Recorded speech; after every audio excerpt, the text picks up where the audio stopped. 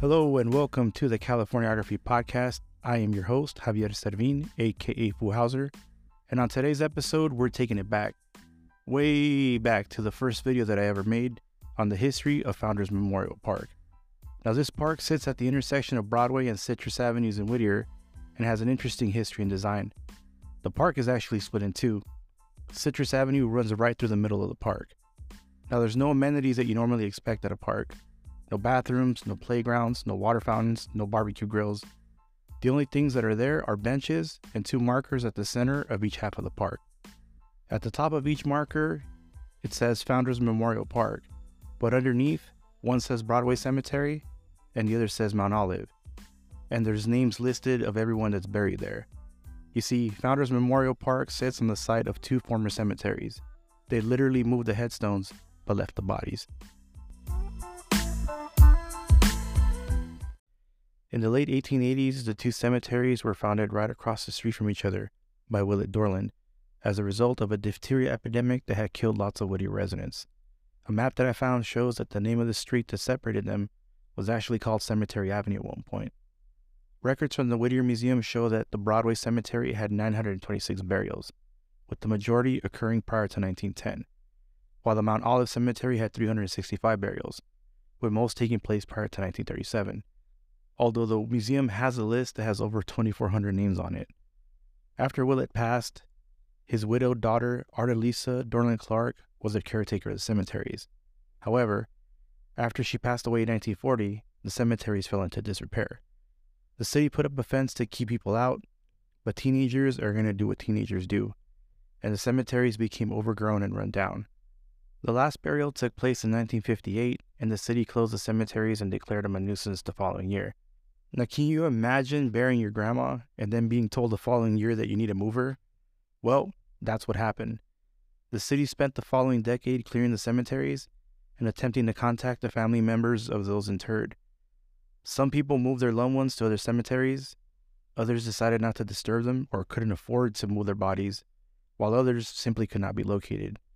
The list I mentioned earlier from the Whittier Museum lists around 20 people that were moved, with only 3 being moved to the neighboring Rose Hill Cemetery. There was an interview in the Whittier Daily News with N. Keith Abbott, who was an assistant city manager at the time, and he recalled that around 6 to 12 bodies were moved, so the number of those moves seems to be in the 20 and below range. The remaining headstones were removed and placed in storage by the city. The cemetery was covered with fill dirt and leveled out, and Founders Memorial Park opened in 1968. Just 10 years after the last burial. The headstones that were removed were initially stored on the grounds of Pio Pico State Park, but were then moved to the Whittier Museum in 2001. However, the museum couldn't find a project for them, and the stacks of stones became a safety hazard.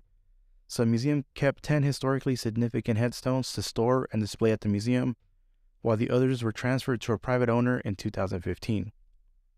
That private owner had apparently told the museum that he had a lot of acreage and wanted to create a replica cemetery to lure producers who sometimes film in the city of Acton. A year later, residents of that city suddenly saw a cemetery pop up out of the blue at the intersection of Sierra Highway and Red Rover Mine Road. The city council received multiple messages regarding that cemetery. That private owner had put up the stones on his property, but it seems rather than creating a replica cemetery to lure filmmakers, he put them up as a way to protest the proposed high-speed rail project that could possibly cut through his property. So the headstones have found a new home and purpose in Acton.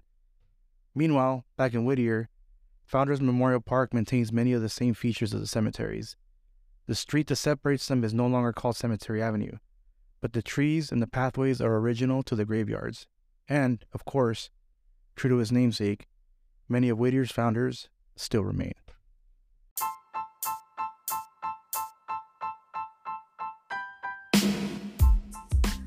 Now, that was a good video to revisit because I learned so much additional information months after I posted that video. I learned about the diphtheria epidemic that led Willett Dorland to found the cemeteries, and how the gravestones ended up in the city of Acton. I personally feel quite torn about the park. On the one hand, it's nice that it was turned into a green space. It's a quiet park. It's a nice park. But on the other hand, I don't know how I would feel about my loved one's final resting place being turned into a park, and possibly having people walk their dogs on their grave or, play soccer.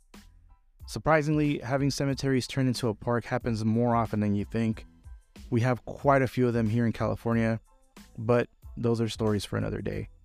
I'll put the link up to my video in the description, as well as a link to the Whittier Museum where you can learn more about the cemeteries. Thank you for joining me on this episode of the Californiography Podcast. Make sure to subscribe here and to my YouTube channel, and follow me on social media. I would really appreciate it. Until next time, when we, because remember, it's you and me, continue to explore the history that's in our own backyard that we call California. All right, talk to you soon.